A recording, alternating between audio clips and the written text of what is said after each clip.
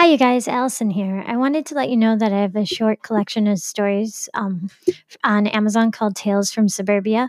If you like what you hear on here, or if you like what you've seen on mine etchings on WordPress, please go visit Amazon or just give me some feedback. That would be wonderful. Thank you.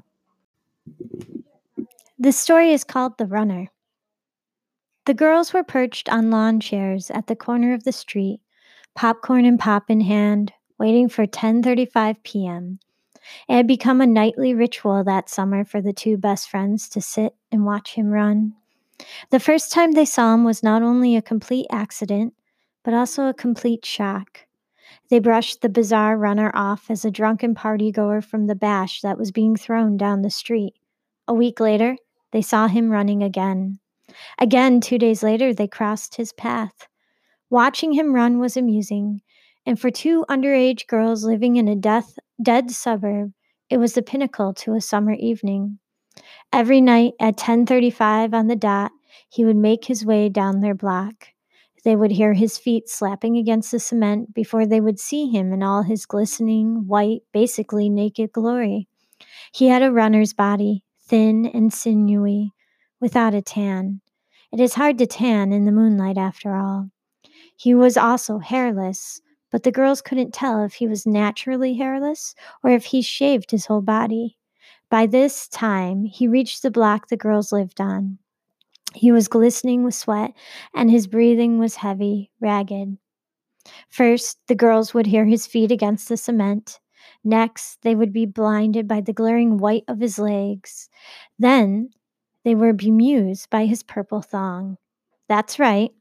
He ran in only a thong.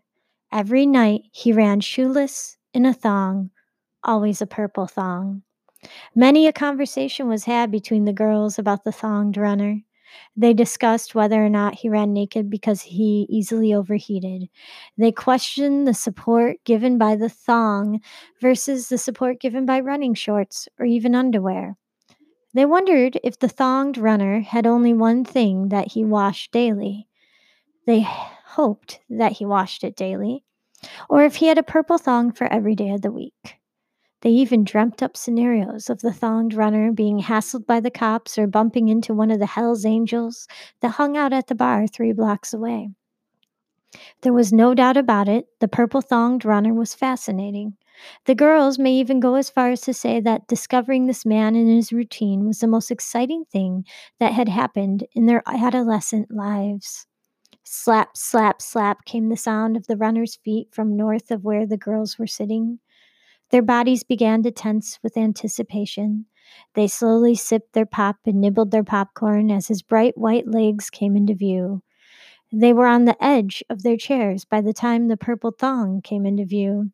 Smiles spread across their faces. The consistency of his nightly run was one of the few things that they could depend on. He kept running in a trance of his own. The girls often wondered if he even noticed them sitting there. Secretly, they hoped he had, and that he kept up this routine just for them. It was a deliciously dirty little secret that they hoped would never end. Every night he would run to the end of the block before doubling back. The second sighting of the night was as exquisite as the first. Their stomach muscles would clench with butterflies, and they would hold their breath until he passed by once again. He wasn't handsome. He didn't exude raw sexuality. Yet something that started out as odd, even comical, had turned into something almost sexual for the girls. Maybe because it seemed almost naughty to run only in a thong.